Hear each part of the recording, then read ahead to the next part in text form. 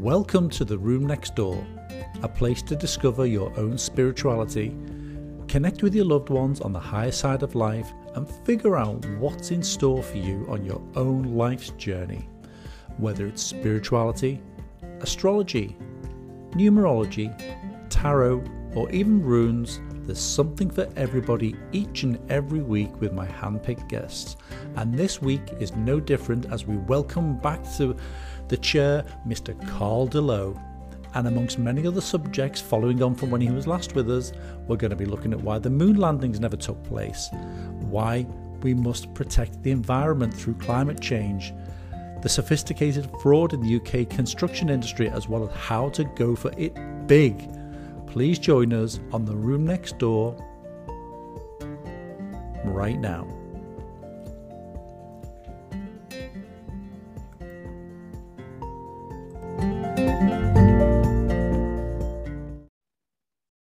Well, good evening to you, ladies and gents. My name's Andrew D, and this evening we are at the Room Next Door with our podcast, and I'm joined by the amazing Atlantia. And our guest this week is actually a welcome back guest, who's Mr. Karl Leeuw, who is an advocate for peace. I will say that again shortly, and I'll say it properly. But he's an advocate for peace, and he's going to carry on where he left off from last time. Incredibly interesting. He was talking about Jesus in India. He was talking about reincarnation. He was talking about the energy chakras, and hopefully this week he's going to be touching on some of the subjects which do include why dyslexia is a gift. We did mention minerals last time, but he's also going to be talking about where are we? Why we must stop buying Chinese products. That's going to be really interesting. The moon landings and why they never took place. He's going to be talking about practical changes to help the climate, as well as how to go for it big, just a number of the things he wants to talk about. And you really enjoyed Karl's work last time, didn't you, Tracy? I did, yes. It was very interesting. There's a lot of areas that he covers that I'm not that familiar with as well, especially like your moon landings and things, but I'm very into sort of nutrition and minerals and things as well. So any advice you can give on that would be amazing. And I think it helps everybody. I think we're all in that place now. Yeah, I think what he was talking about when he mentioned it to me, he was talking about that. I know he said about it wasn't vegan, it was something else. The Segan diet. So Vegan, yes. Segan diet, where he was talking about the minerals in the vegetables, and we're not getting the proper minerals we need because of over farming and exhaustion of the soil. So it's a case of how we get to where we need to and get the minerals that we actually need from the. That's right, yeah, because the soil isn't of the proper value, so to speak. Quality, or even the pH or exhaustion of it, and the nitrogen levels and everything else like that. That's right, yeah. So we Karl just can't get it from the earth. That's right. Now Karl can definitely tell us about that. But now over to you. Have you got anything that you've been studying this week or looking at all that you wanted to chat about with Karl, or does any of that list of things really interest you? Yeah, it's just the whole list, I'm like, it's kind of like one of them pick and mix goodie bags. It's like, which do I go for first? Yeah. So no, I'm just open to everything that he's going to bring on and just absorb the information. Yeah.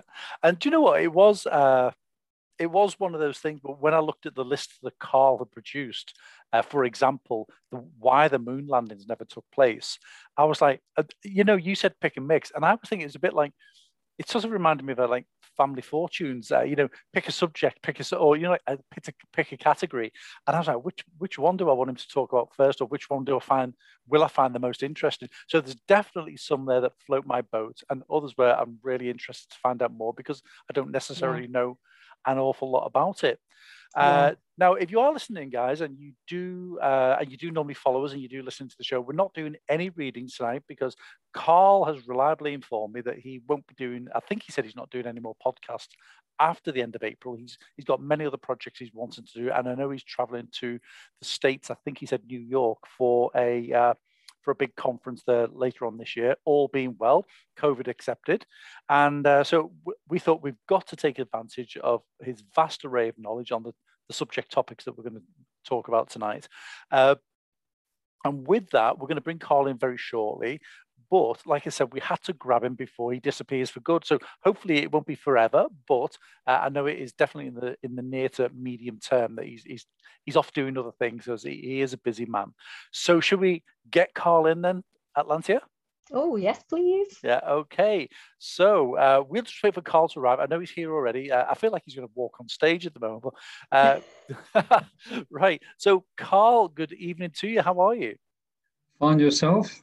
Yeah, good. Thank you. And can I congratulate you on a haircut? Yes. That's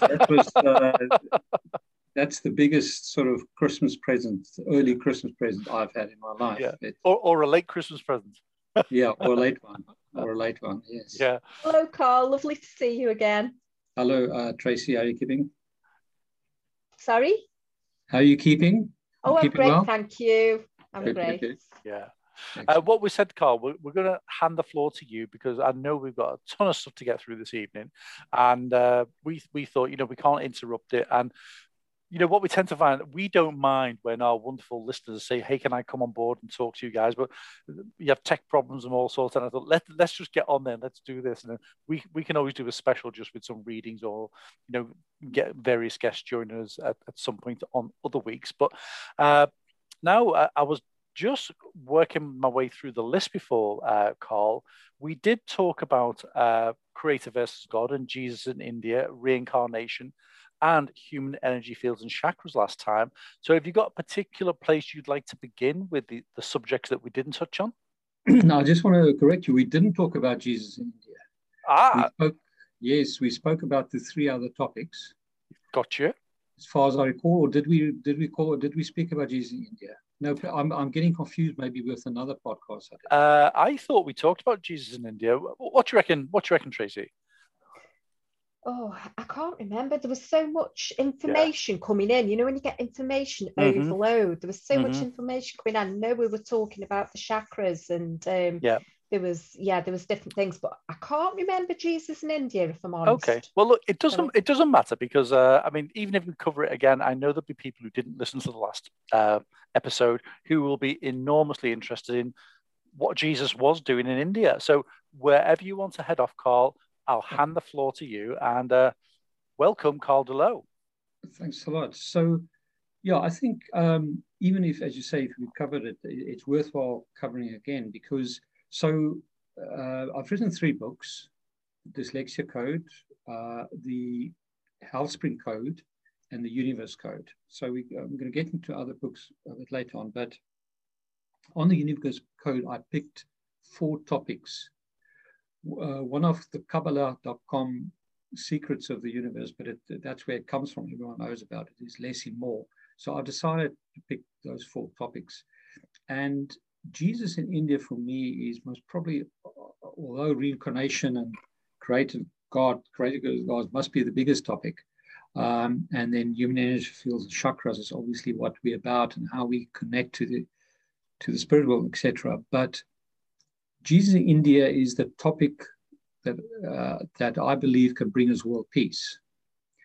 And so my event is not the end of the year, it's actually 9th of April in New York. And I'm doing it in New York because of Statue of Liberty, etc., etc. And it's called the One Souls event. And my main aim in life is to be part of the butterfly effect of world peace with others. And my personal view of having researched for my Universe Code book for 7 years is that what will bring us world peace is the 5 main religions relaxing via the truth. Because the problem is, at the moment, because scholars have either changed the scriptures of the 5 main religions, mainly the Judaism, Christianity, and Islam. Islam's case is not that they've changed the Quran in the Arabic form. It's the interpretation of that you've now got 73 different Muslim sects, and they believe slightly different things. They all obviously believe in Prophet Muhammad, but slightly different things. So Jesus in India is the topic that most probably the most important topic for me for world peace, because once the five main religions can relax, then I think we can have true world peace. And I believe in our lifetimes this is possible. Things are moving at a far bigger pace than it used to do. So much can be done in the next 50 to 100 years.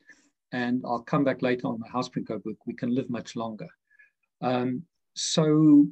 Jesus in India. So obviously I've got podcasts on lightsurfers.me, lightsurfers.me that go in a little bit more detail, but the topics are the other 9 topics we didn't discuss last time. We'll go through them really quickly, but spend a bit more time on Jesus in India. So about 722 years before Christ, the 12 sons of Jacob's.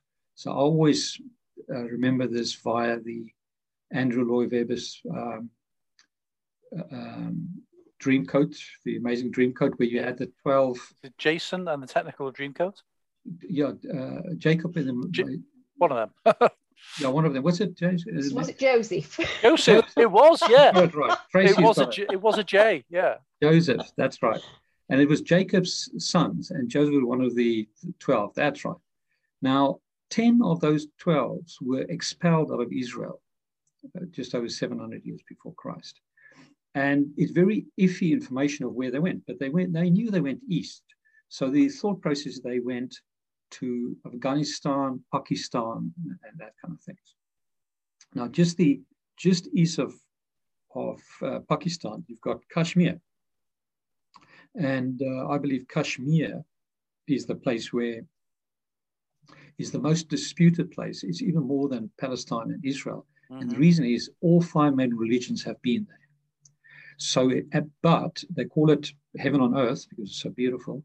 But it's also the place, although it's so disputed at the moment, where real world peace can start, because if the 5 main religions can come together. So I'm a Christian. Any listeners of yours that are Christians, I suggest that you buckle up now, strap yourself in your seat, because this information is what I found certainly in my research, and everyone can research it for themselves, and what makes sense, and also I can communicate to the spirit world just as you can. I communicate to the creator by automatic writing, and it's said that this is the truth. And unfortunately, in the Old and New Testament, scribes for people power changed things. And also in the case of Jesus, it wasn't necessarily changed. We'll come on to that. So in the period of where Jesus was 13 to 29, you've got sort of one long verse in the New Testament. And it says he gained wisdom. What actually happened is he went at age 13, because Jesus was such an elevated being, prophet, that at age 13, we know what the Bible says, that he could discuss things. So at age 13, he left, and he must have known, I've got no information on that, but he must have known about the lost tribes, because they all went east. You go the Silk Road that went east. And in any case, he went east. And then he was first taught by Hindu scholars in Jagannath, which is at Puri, which is sort of on the east coast of India. Now, I'm trying to get hold of the Jagannath temple, a particular guy, very long name, Swami, someone, number 145, to get more information on that. So that information needs to be brought to the world, authenticated and brought to the world, in my view. Then the next information there's sort of 3 steps. The second information that's far more information on is that Jesus then went to Lhasa, L-H-A-S-A, I think it's called. In my podcast, I give the right details.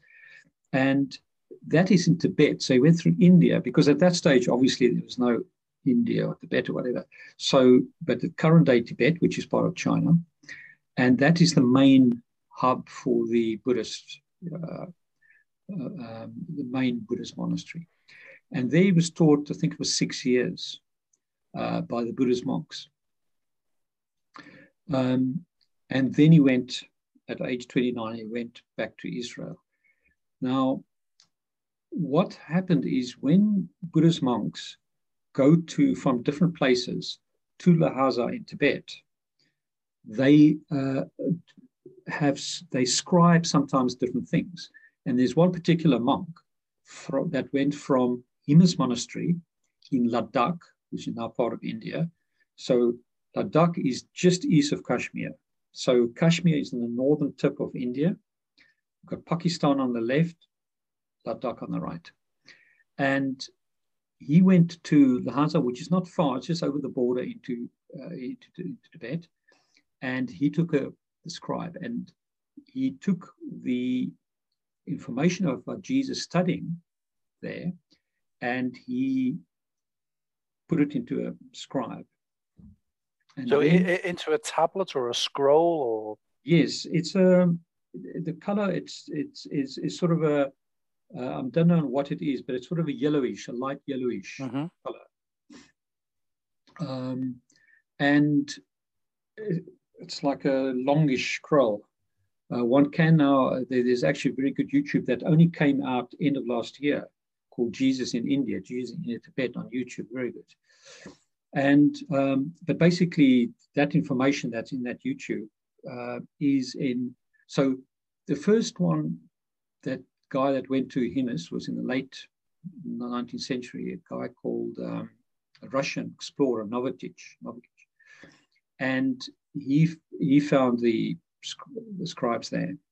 And then I think it's just before the war, 2 UK ladies, one was actually linked to this schooling method, Waldorf schooling method, saw it, and then another Swami saw it, and then a guy that was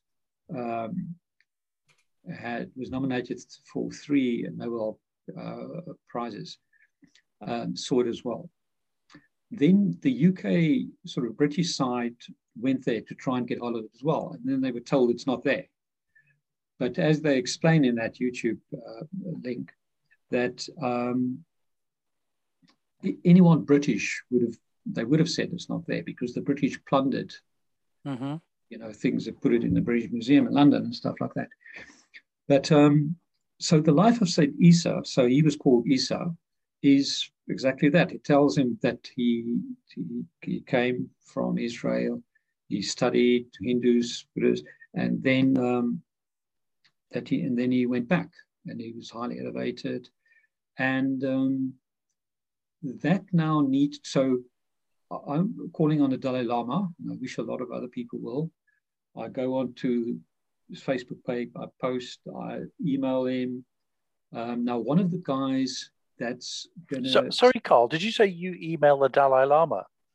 Yeah, but now if I say I email the Dalai Lama, I email just an info address. Right, so, gotcha, yeah. Yeah, you can put in Dalai Lama, you'll see he's in Dharamsala. Actually visited Dharamsala as well. I went twice to India for my research back to 3-4 years ago. And it's not an info address, it's something else, but it's like an info address. You get telephone numbers and your phone number. But I've had no success so far. But right. Tarat Roy, that's one of the speakers at the New York event. He's from Kushinigar, where Buddha passed away. And he's a fantastic guy. He's an everyday guy. He runs the Yama Cafe in Kushinigar. Kushinigar is this little sleepy town, India. And he did the tourism video for Kushinigar, and recently, and he knows all the Buddhas, not all the Buddhas, all the Buddhists from different places come there, and he knows everyone. Amazing guy. In any case, he knows a Lama that's an ex-Lama that he's now trying to get hold of the Dalai Lama. The most important thing for world peace is that we now need to get the life of Saint Isa carbon dated and released. Now, you might say, wow, this is controversial stuff. But it's the opposite, because in Kashmir, let me come back to that. So this is where you really got to everyone's got to strap themselves. The Quran says, and in the podcast, I actually read out the verse, that Jesus didn't die on the cross, but he went up to heaven. And I've asked the Creator, and Jesus had a near-death experience on the cross, that he didn't die. Jesus then, and this is the Talmud of Jamaniel. And this is where it gets very controversial, because it's Billy Meyer, B-I-L-L-Y, Meyer, M-E-I-E-R. He's in his early 80s now. And he's the only contactee with the Pleiadians. He's certainly in the last 50 years. He's got videos to show it, blah, blah, blah. Now, obviously, most say this never happened, but he's got all the details. Now, Billy Meyer was contacted by the Pleiadians, and they told him to go to Jerusalem, to Jerusalem. They told him where Jesus' real grave was. And he got the Talmud of Jamaniel there. And the Talmud of Jamaniel is what Jesus actually wrote. Okay, now let's just step it back a bit. So, okay, what the Talmud of Jamaniel says is this, that Jesus didn't die on the cross.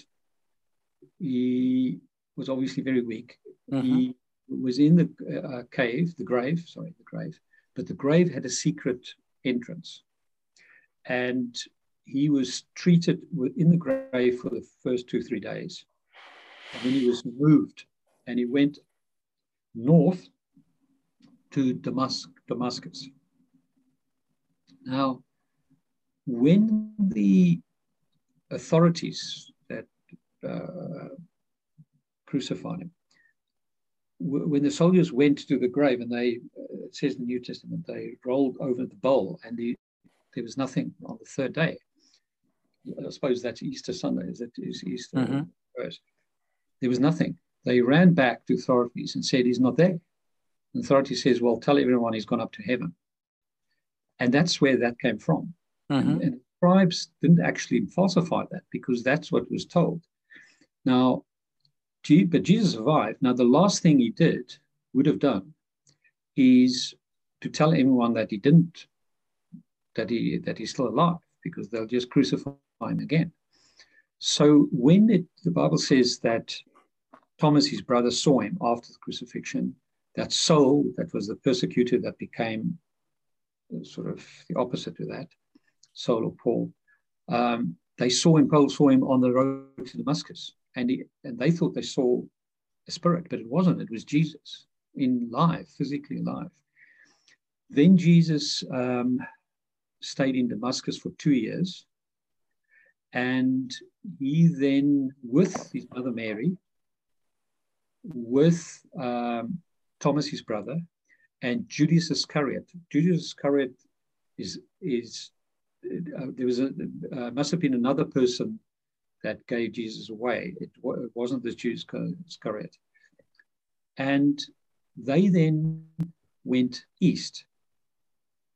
And they must have known, because of 700 years before Christ, the lost generation, the 10 of the 12 tribes, where to go.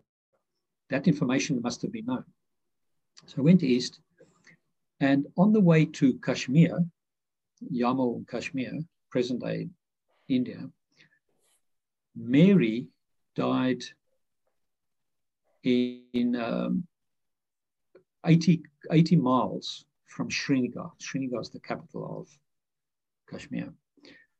And today there's a town built around her grave called, the town is called Murree, M-U-R-R-E-E.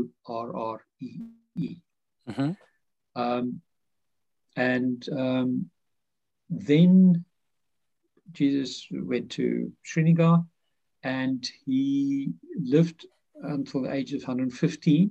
This is according to the Talmud of Jamaniel. He had 3 kids. He married, had 3 kids. And then his son, he had instructions for his elder son on his passing away, to take the Talmud of Gamaliel, which is the true New Testament, and take it to Jerusalem and put it in the grave, and then in 1963, it was then found by Billy Meyer on instruction of the Pleiadians.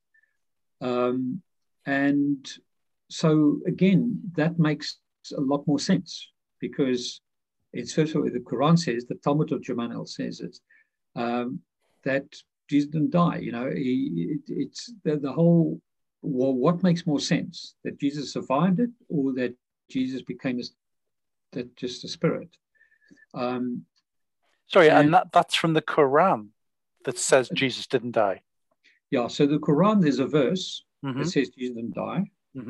So now the Quran is the creator. We discussed this in the last time, via Angel Gabriel, and then Prophet Muhammad, that was illiterate, that just suddenly started writing. Well, not suddenly, he meditated for many years. And in Arabic form, that's the Quran. And the Quran is a highly scientific document. They're only starting to discover things in the Quran in the last 100 years, because Prophet Muhammad was only 600 years after Christ, roughly. But in the last 150 years, they're discovering scientific things that's in the Quran, and they will still discover a lot more different things. But the other purpose of the Quran is to correct the falsehoods of the Old and New Testaments that scribes changed. And one is reincarnation. Reincarnation is taken out of the Old and New Testament. Now, again, the Talmud of Gamaliel needs to be carbon dated, and it needs to be released. I've been a bit more successful I haven't got hold of Billy Meyer, but two gentlemen that's high up in his sort of figu.org, figu.org, and they say it's been burnt by a fire. But I asked the creator, it's not burnt. It's, because again, they will say that because they don't, because as soon as they found the Talmud of Gamaliel, Iranian guys started translating it into German. And then the Israelis killed the guy. And in fact, they they destroyed the grave as well. They just obliterated it. So this is all information that's out there. But obviously, if you're a Christian minister or something like that, you'll just say it's untrue.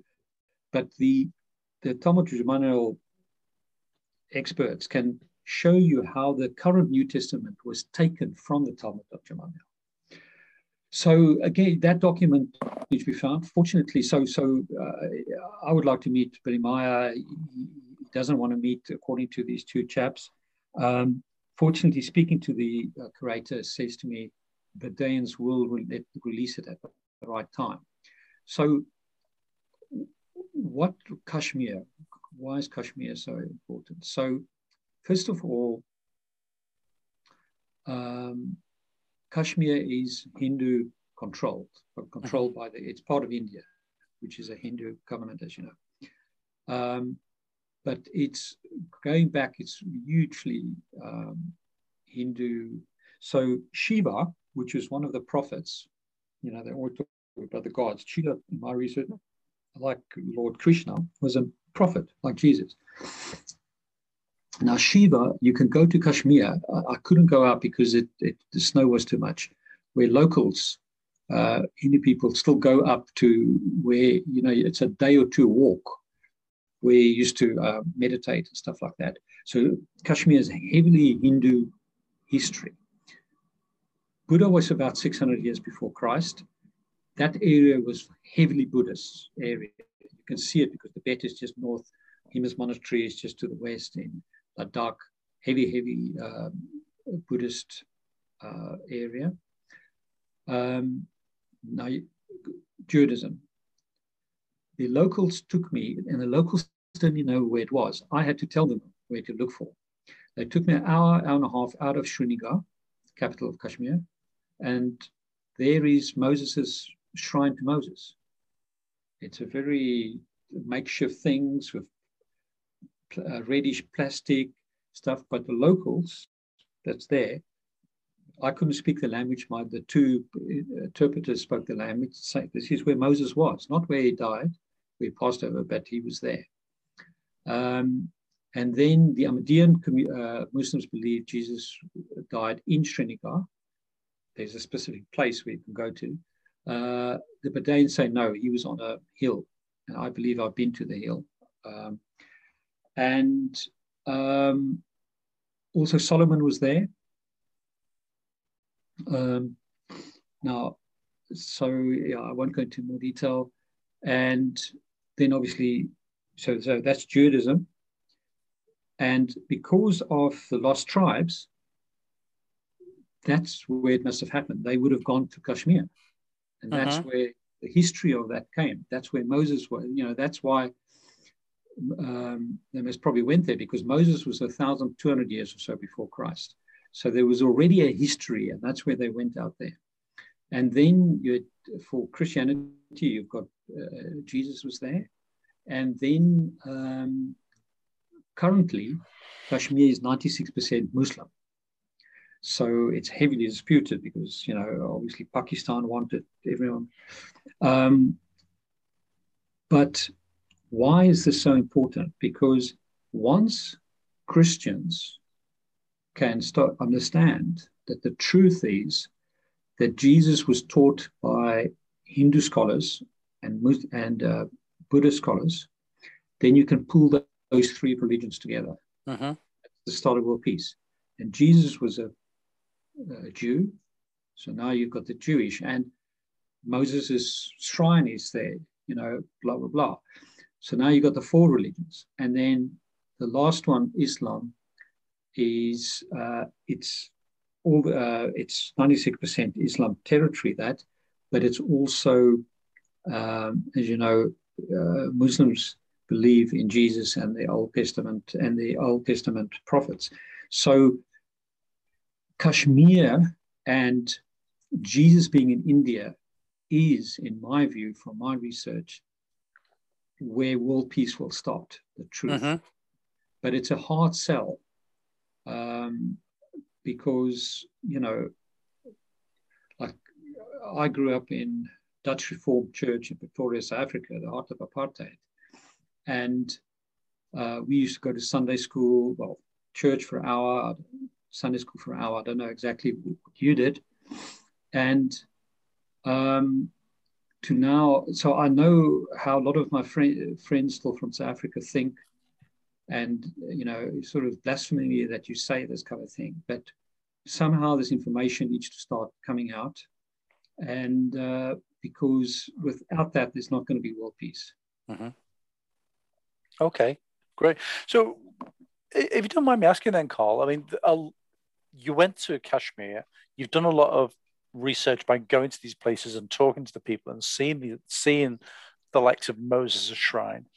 But if it's so easy, I mean, I think I know the answer already because it's down to control and religion and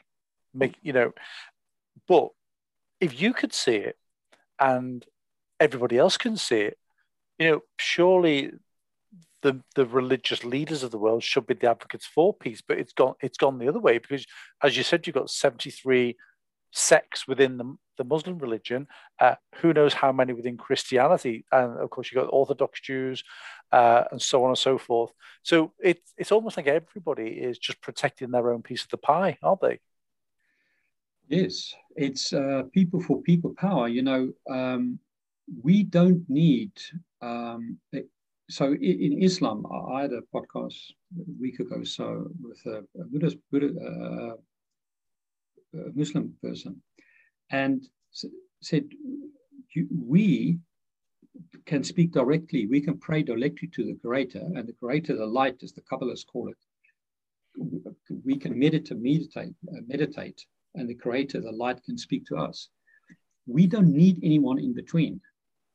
And all of these things are always people power. As soon as Prophet Muhammad died, the Muslims, and the whole reason of the Quran was to set the record straight.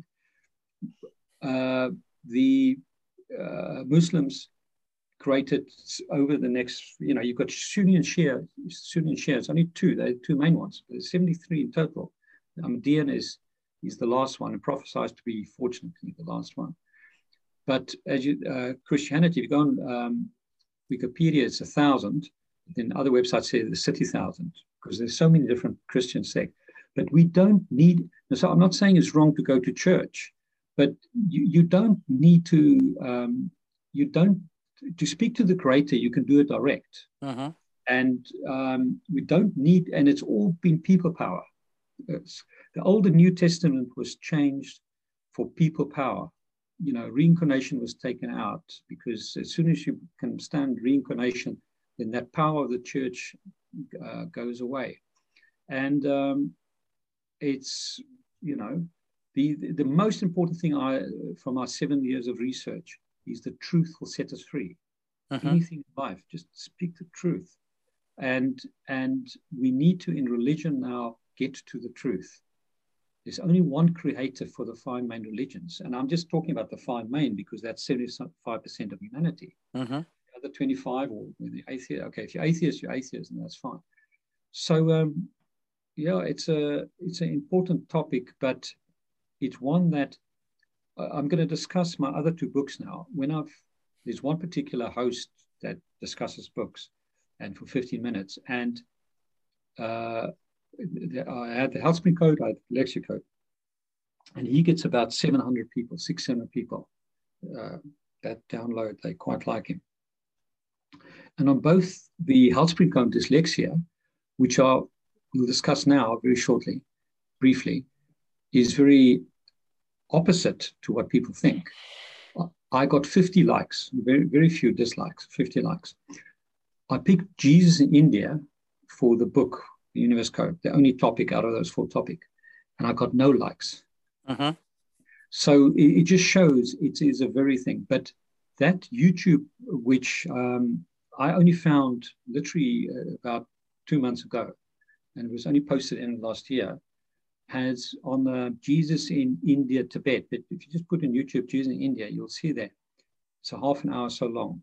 And that is the books. I read 2 books, Jovitnich and that other UK lady wrote, or Life is in Either books. It's exactly the same story. But since December, that guy, and I've been in touch with him, he's in London, has had 750,000 views. So, things are coming out and things will speed up.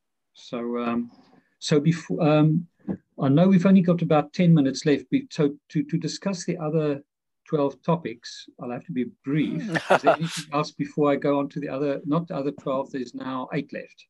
Well, actually, Karl, we've got not 10 minutes, although I apportioned, I said, hey, it's 45 minutes, but Tracy and I are going to be here for about an hour from when we started. So, let's, if you're happy to stay, carry on with it. If you're happy to stay for another 20 minutes or so, that okay. I don't want to cut you short. Yeah.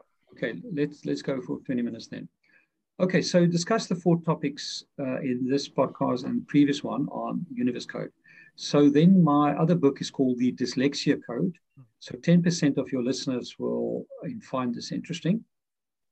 So how can I discuss it briefly? Because I normally discuss it half an hour. The dyslexia associations are 99% non-dyslexic people that want to make dyslexic people non-dyslexic. How it works is Sally Sayworth at Yale University, she's in late 70s, I assume she's not there anymore, and Yale Learning School or something in New York, did very advanced studies, what I discovered about 10 years ago when I started researching for Dyslexia Code. That's actually how I started. My daughter was taken out of, my property exploded in Dublin in 2007-8, and after the subprime crisis, and at the same time, in 2009, my daughter was diagnosed with dyslexia and taken out of the class. And I said to my then ex-wife, we've got to get her back in the class. So I researched dyslexia.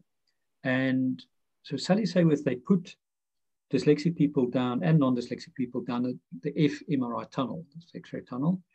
And they discovered dyslexic people mainly use the right side of the brain.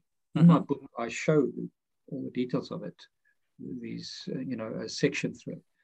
And a non-dyslexic people use the left side of the brain. So the right side is the innovative, more creative side, and the left side is sequential side. And the sequential side is good for the educational system. Mm-hmm. But in my time growing up 60s, 70s in South Africa, you were never diagnosed, and it would have been the same here in the UK and the rest around the world. But now in the last 20 years, kids are getting diagnosed, which is advantage, but it's also disadvantage.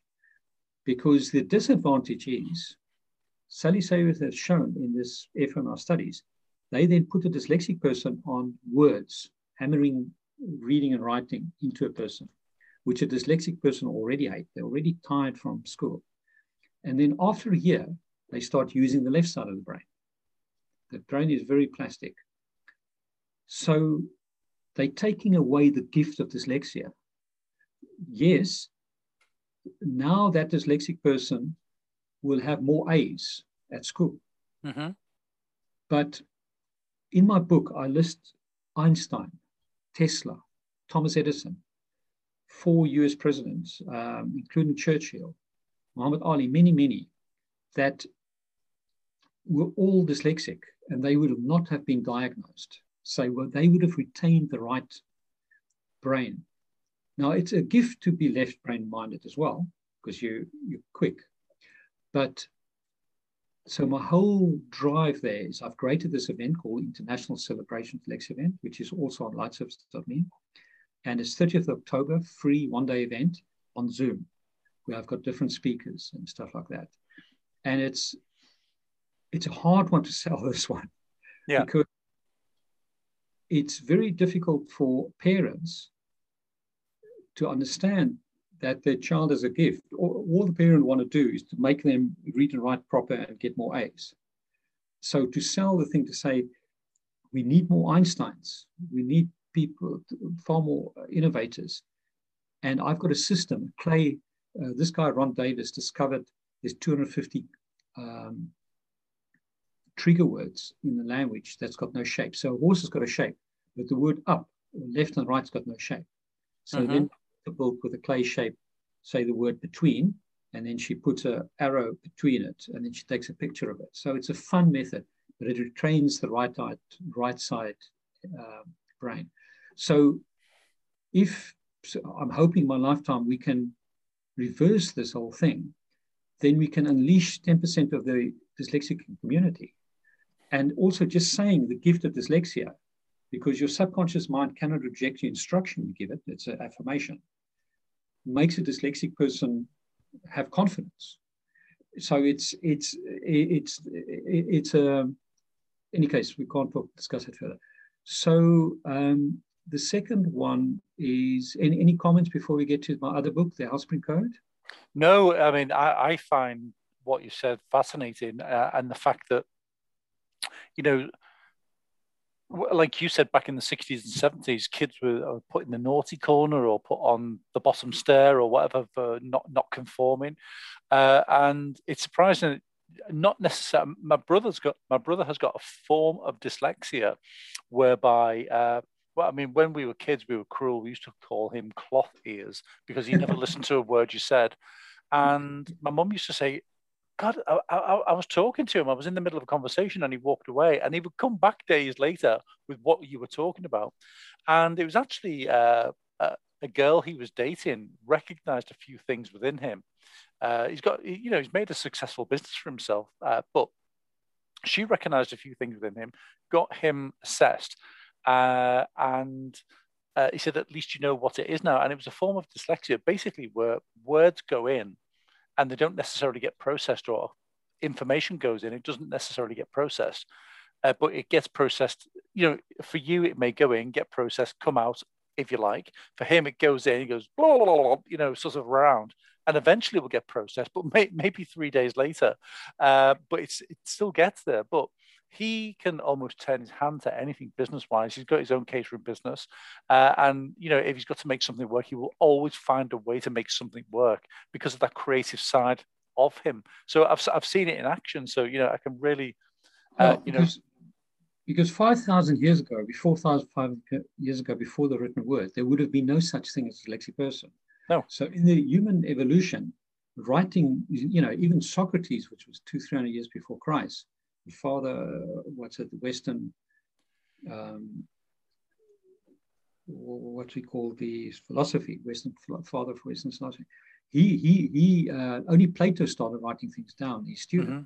So before that, so actually 5,000 years ago, a dyslexic person would have been far more advanced than everyone else, if you could put it that way. But now it's gone the opposite.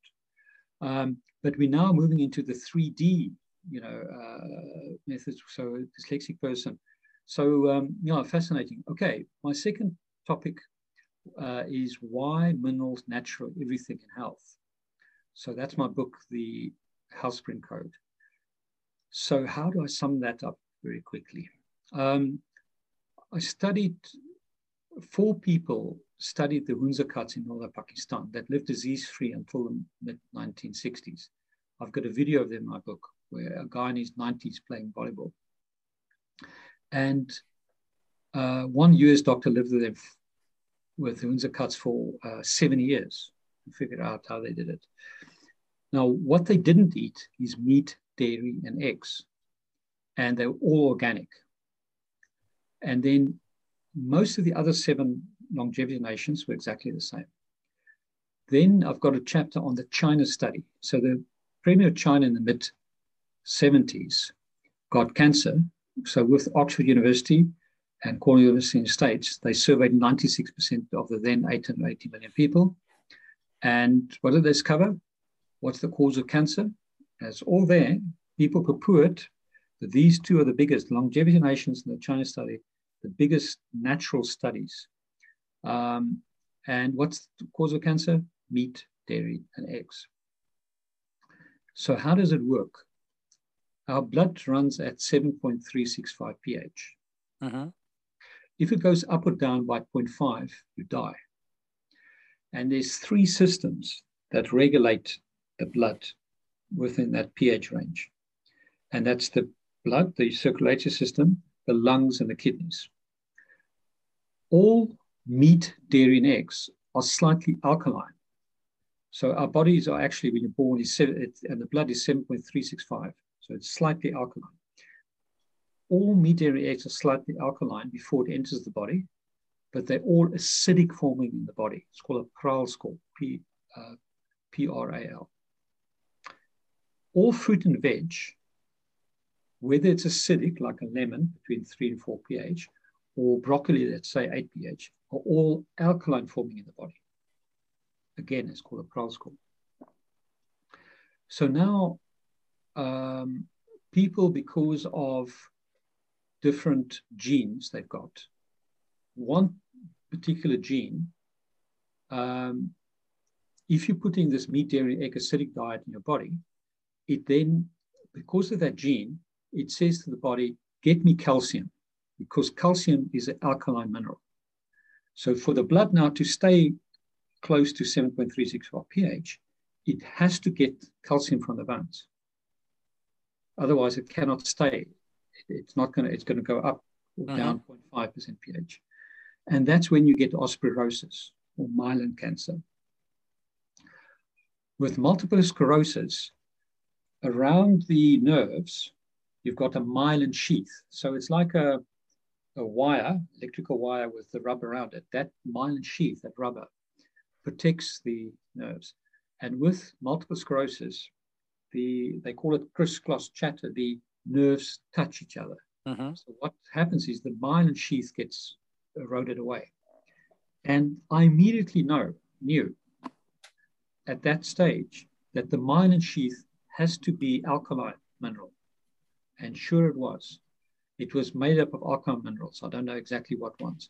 So with someone with multiple sclerosis, because of the gene, it goes, it eats, literally eats your body, eats the myelin sheath to get those alkaline minerals so the blood can stay close to 7.365 pH. Cystic fibrosis is the lungs. Now, when I went on a I first went on a vegan and organic diet. And I'll get back to that. After 9 months, no. So I went on a vegan diet, and then I was in Dublin. I flew to BioLab in London. I did urine, blood, and saliva tests, and my mineral and vitamin levels fell below recommended standards. So then to get it up, I went fish. So I'm now on a vegan diet, which is vegan plus fish. And I'm 70% organic. And within 9 months, my asthma disappeared. So cystic fibrosis is also all about the lungs. Now, I'm not even a nutritionist, I'm no doctor, but I just know, I know that cystic fibrosis sufferers will, of these 3 diseases, will be reversed quicker. So I've got a 36-month study called the Let's Live Longer study. So I mentioned this to last from 1st of May, that's how I'm starting to work on. So if you go to License of Me, you click on Let's Live Longer, you'll see there I've got the study and I'm now promoting it. 36 months, informal study. I've tried for 10 years to get the scientific community to back the study, but no joy. And Zoom once a month, first Saturday of the month. I'm doing it all for free. But then when the success come out, I want to try and sell it to Netflix and then make money out of it. So this is what I'm starting on now. And then the other study I'm starting with now is called the Minerals in Plant Study. So the Hunza Cuts had about 100 times more minerals in their food than us. And that's the key in the long run. So vegans is the right thing to do, but it's the wrong thing currently, because seafood has, and a lot of sea salt and land salt has got a lot of minerals in it, which food hasn't. They haven't, fruit and veg haven't got that mineral content in it. And that's why my topic is why minerals naturally everything else. It turns out minerals is an important one. So the mineral plant study, I've had a Chinese professor at Trinity College in Dublin helping me, and we're now increasing the 4 main alkaline minerals: sodium, potassium, magnesium, and what's the last one? Sodium, potassium, magnesium, and... Is it zinc? No, sodium, potassium, calcium, sorry. And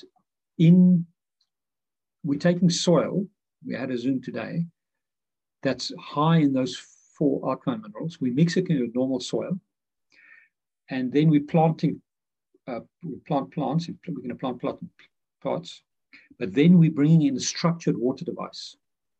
I've got a chapter 9 in my House Spring book, the structured water device. So it mimics water flowing over cobblestones in natures, but it's a big device that with pressure pushes water over balls, and it speeds up the whole process. And I've seen videos of this where strawberry field with this is like 30% more bigger than the field next door with that. So I'm hoping that a combination of that can then increase the minerals in the plants, and that's the future for humanity. That's because you don't see a strong vegan. You know, my brother Mike tells me that he's big into cricket and rugby and stuff. The Indian cricket team, there's not one fast bowler that's a Hindu because they're vegetarian. All the fast bowlers are the Muslims, the meat eaters, because the vegan food just haven't got the minerals. Although the Roman gladiators, according to the Netflix movie, The Game Changers, were vegetarians, but they must have had a lot of mineral in their food. So for the next 20 years, I'm promoting a vegan plus 70% organic diet. And because it's too difficult for someone who goes meat, dairy, eggs. You know, one of my best friends in Africa is a butcher. So how do you go from meat, dairy, eggs straight onto vegan? So vegan is an in-between diet for the next 20 years. But then in the long run, we must go vegan, but with increased minerals. It's all about minerals. So you've got nutritionists talk about the 6 things. They talk about mineral, vitamins, water, carbs, fats, and protein. Protein is a myth. You get ample iodine amino acid tests because you get plenty of protein in if you eat go vegan. Fats, the fish has got, they eat the algae, so it's omegas, which is good, and vegetarian fats are okay. Water, you need to go structured water. And then the mineral and vitamins dance together. And it's all about the minerals. That's why I'm talking why minerals and health and everything. And then the seventh thing that nutritionists need to add is pH. They forget about pH. pH in the body is everything. So that's a very quick summary. Excellent. Thank you. Any thoughts at all, Tracy? No, I'm just really fascinated by it all. I'm just really taking it all in. For once, I'm quiet. Well, it's a complete fallacy that kids need to be in hospitals. Complete. They other than accidents. And I'm not against the medical community. If I'm in an accident, I want medical treatment. Thank you very much. It's a complete fallacy. Is we're just putting so much rubbish in. And at the end of that website, Lights.me, click on Let's Live Longer Now. I've got recipes there, 7-day recipe. I've got 7-day recipes that I paid about £1,000 for my Irish nutritionist chest. But then I've got my recipe, like the super economy recipe. And you can do it for cheaper than meat, dairy, and eggs. This is the beauty. The kids don't need a hospital. It is the average person is more interested in the petrol they put in their car than what they put in their body.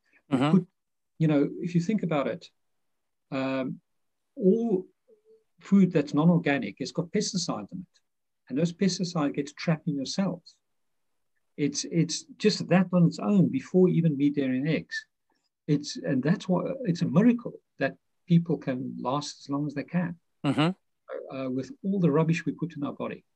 So it's a difficult diet to go on, but highly rewarding because I don't get colds, I don't get flu, I cannot get COVID.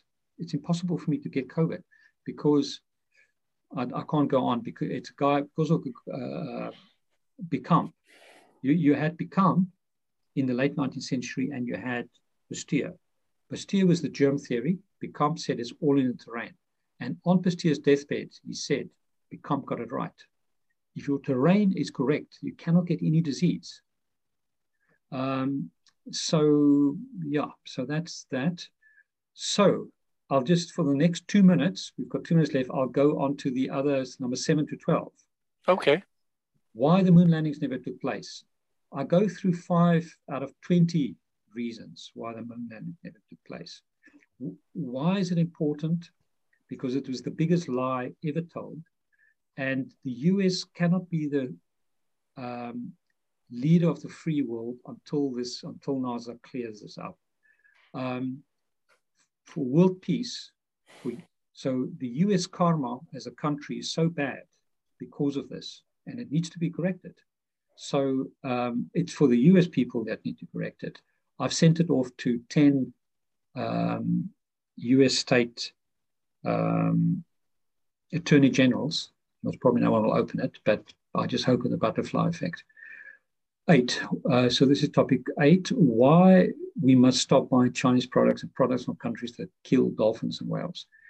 So all Chinese Communist Party members must be atheists, and that's okay. But they're persecuting 25% of the population. So 18% Buddhist, 4% Christians, and sort of 1 or 2% Muslims.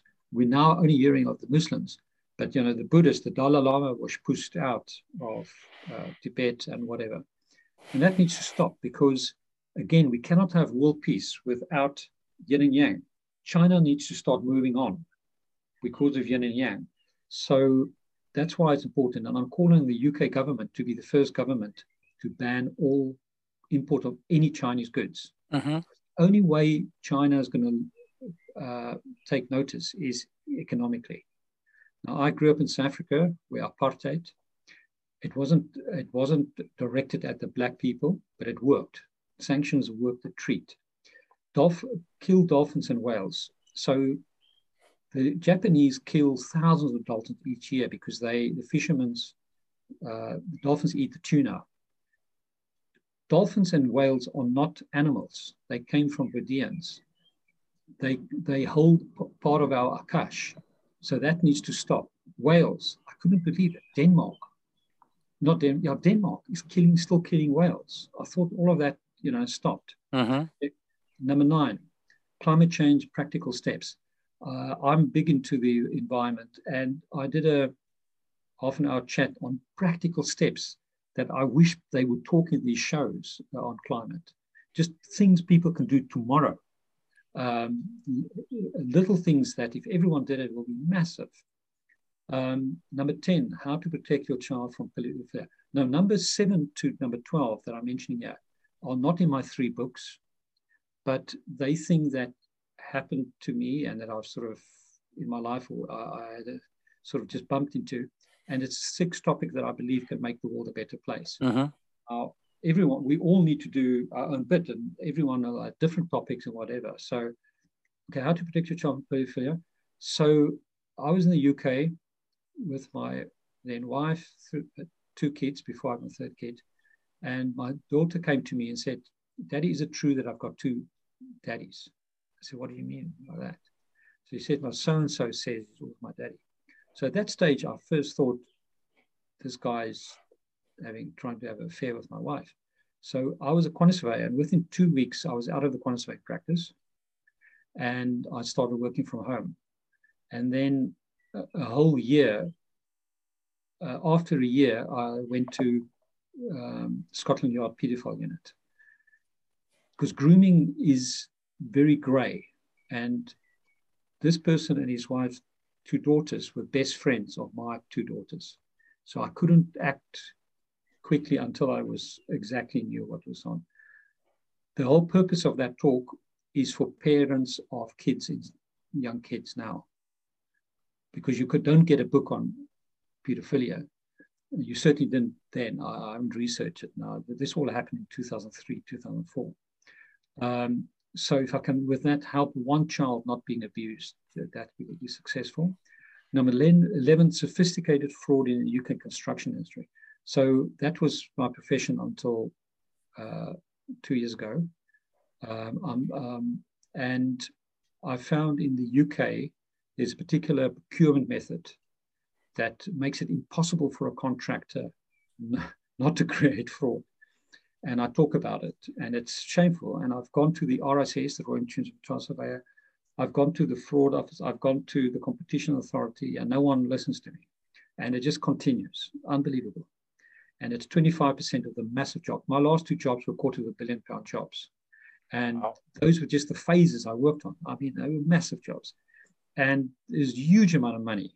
The one was 20% over, the other one was 30% over. And both I had to resign, because I'm the senior quantity surveyor that have to sign this off. So there's no ways I'm signing this off.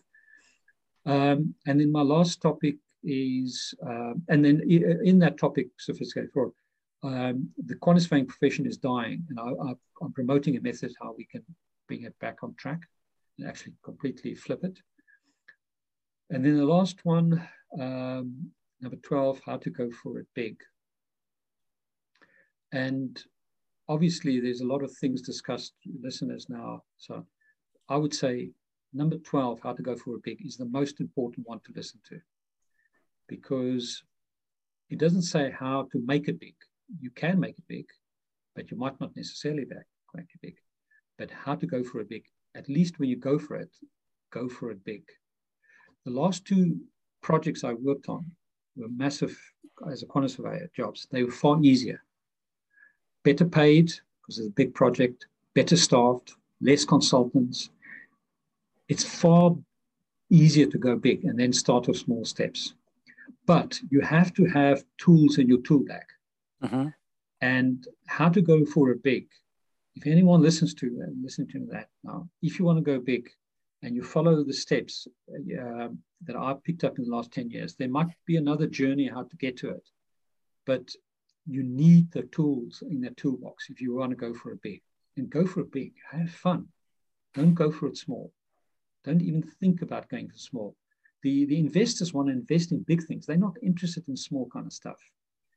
It's, the only thing I agree with Trump on is he can think big. that guy can think big. Just imagine what he's achieved, from just thinking big. And you have to think big. So I can't even start getting in that because we're 5 minutes now over the extra time. But it's a fascinating discussion, and the information in there can, if you want to make a change to the world, anyone listening, the information is worth millions and millions and millions. Okay, thank you, Karl. And what you said there about making it big or going for it big, is that within your book, The Universe Code? Now, some of the a little bit of the information is in there, but generally not. It is the steps I did to make me write those research. First of all, I never knew I'm going to write 3 books. To research for those 3 books and come up with these 12 topics. If I didn't do what I did in there, there's no way I could have even considered it. Mm-hmm. So you need help. You need certain things. You need tools in the toolbox, and they're all there. And so I've researched that as well. And so I know the package I put together in how to go for it big is so powerful. It's not even funny. And if anyone followed that recipe in there, it will, the results will be astounding. And sorry, I missed that slightly. So the go for it big, where do we find? I mean, because that's the one I'm really interested in. Where did we find out more about that? Okay, so go to lightsurfers.me, lightsurfers.me, and you'll see my 12 topics there. And the last topic is how to go for a big, and I've got a few podcasts in there. Fabulous. Okay. So, guys, if you are listening, Mr. Karl Leeuw joined us this evening and just gave us a very brief canter through his 12 topics. I'm sure you were taking them all on board, but his website is lightsurfers.me. So lightsurfers.me. His books are The Universe Code, The Health Spring Code, The Dyslexia Code. And Karl, can you just remind us, I mean, are you going to be, when you go to New York, fingers crossed that you do get there, and I hope it's all okay for you, but will you be recording anything? Will you be bringing anything back and putting it on your website, or is it all staying in-house in New York? No, so the 30th of October International Celebration of Dyslexia, because dyslexia should be celebrated, is a Zoom event. Yep. And then that Zoom videos we're going to put on their website, which is lightsurfers.me. You click on ICD, International Celebration of Dyslexia, and that I'm going to promote for the rest of my life. It's a wonderful event.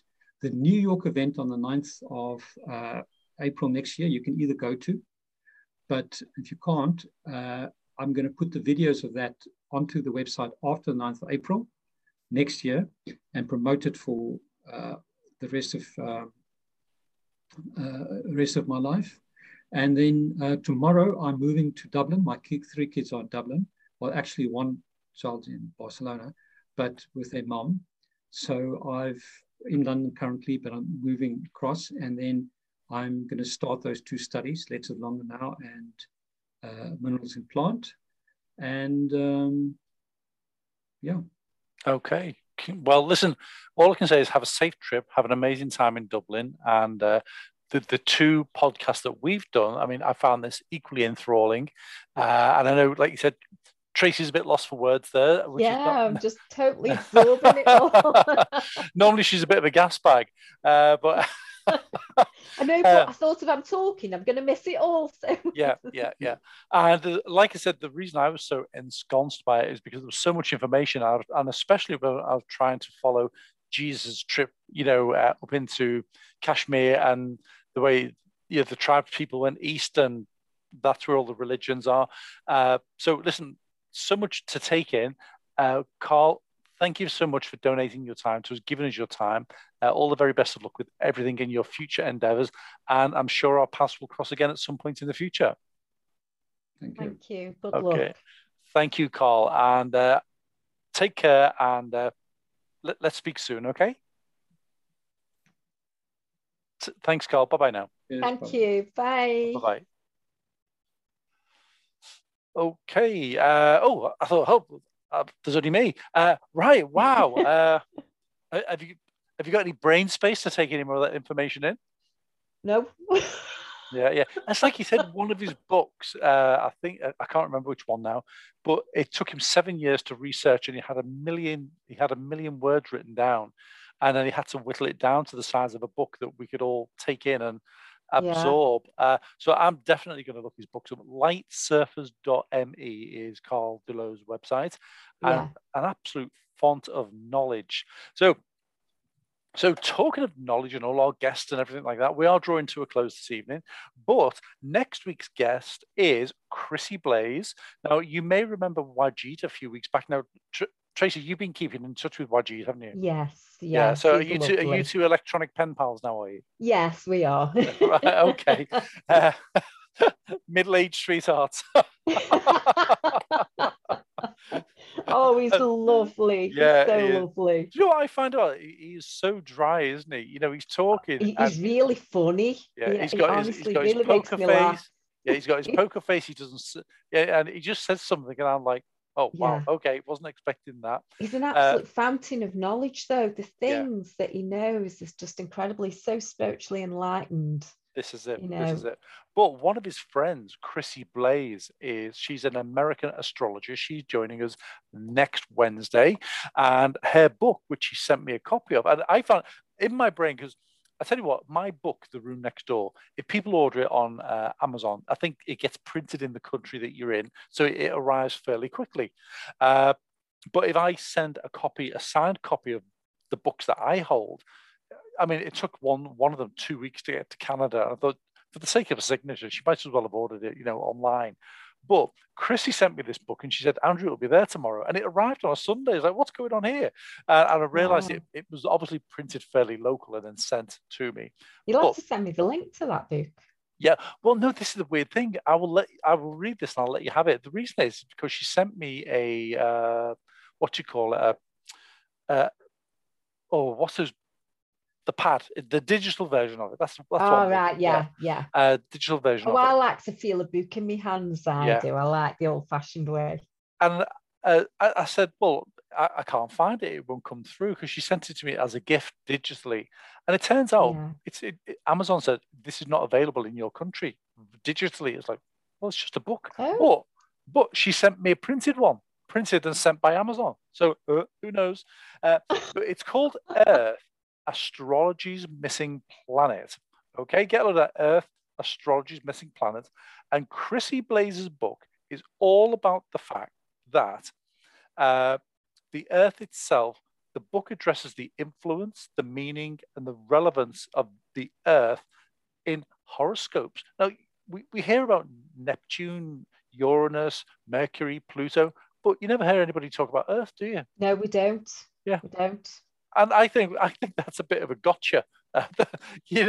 Why we're always looking, and life is like that as well, isn't it, Tracy? We're always looking where we want to be. We're always looking over there, and especially when it comes to happiness. And people say, "Where's happiness?" Oh, it's over there. And when you get there, you go, "Oh no, it's over there."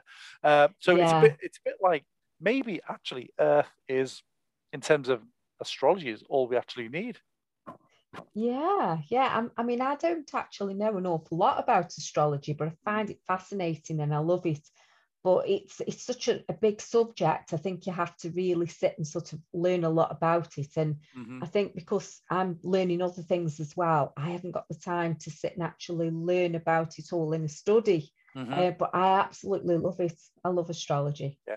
Now, here's the thing. I think each of us are drawn to a certain, I don't know, discipline, if you like. So yours was witchcraft. Mine was always, from about the age of 15, it was always the spirit world. Nobody ever taught me. Nobody ever made me interested in it. Nobody said, you must learn this, a bit like religion. I just went, I'm just drawn to it. You were drawn to your Yeah. witchcraft. So you grow up with it, don't you? So there are Yeah. people who grow up with astrology. And I think if you're trying to get into astrology in your 50s, I'm not saying you can't Yeah. do it, but I think we're a bit behind the drag curve a little It is bit. a big, big subject, Yeah. astrology. But I mean, I love me healing. I love me witchcraft, as you know, but me healing is my biggest passion. I love healing. Yeah. I always have done, but like that, I've been doing that for over 20 years now. So I've worked with a lot of different healing modalities, and I absolutely love it. And I love healing people and making a big difference in people's lives, which you can do with spell work as well. But I love the actual healing energies and connecting to the energies. It's wonderful. But yeah, astrology is such a big subject. If I was to go into something like that myself now, I would only have a handful of information, really, because I wouldn't be able to gather that amount of information that a professional astrologist would need. They'd have to study for a long time. And I'll tell you, one of the questions I'm going to ask her is, and this has just occurred to me, right? If they say at this point, because of the planetary aspects or whatever you want to call it, this could happen, that could happen. I say it's the law of averages. It's like, when we have this planetary formation, this can happen for a lot of people. Okay, so I'd like to know is, when they look at your charts and where they say you should be and where you have been, blah blah blah, is your death actually on your own charts? I mean, is there a point when it? Hang on a minute. Well, how come there's no info here? What? Oh, you're dead, mate. So, although we know, I honestly don't know with that. Yeah. So I'm going to ask that. Yeah. I'm sure Chrissy will be able to answer these questions. I'm sure she will. Is your own demise within your own astrological chart? So, there we go. Page. Oh, there's only one page. So, listen, I don't know about you. I thought that was the dawn chorus before when I heard the birds singing on your end, but it's still evening, it's still dusk, and I love dusk in the summer. So I'm going to hot to trot. I'm going to go down and see what's happening in the world. So are you back next week? Are you back with us, Trace? Oh, absolutely. Yes. Cool. Yes, okay. definitely. And we've got some work to do on Friday, haven't we? Yes. Fab. Okay. And listen, my name's Andrew D, and you are... Tracy, Atlantia. Yeah, so we are back next week. We'll be back next Wednesday, and we'll be talking to Chrissy Blaze, the astrologer, talking about the missing planet Earth in our horoscope. So until next week, as they say, TTFN, ta-ta for now. Bye. See you. Bye-bye.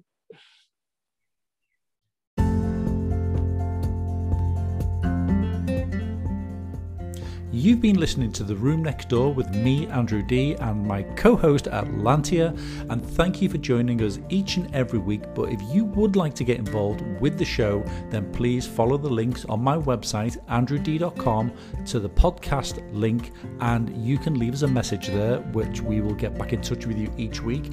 Or keep an eye on my social media, and on the day that we're recording, I will put out there a number that you can call live on the show, and you can speak to us and have your own very special message indeed. So you've been listening to The Room Next Door. Stay tuned.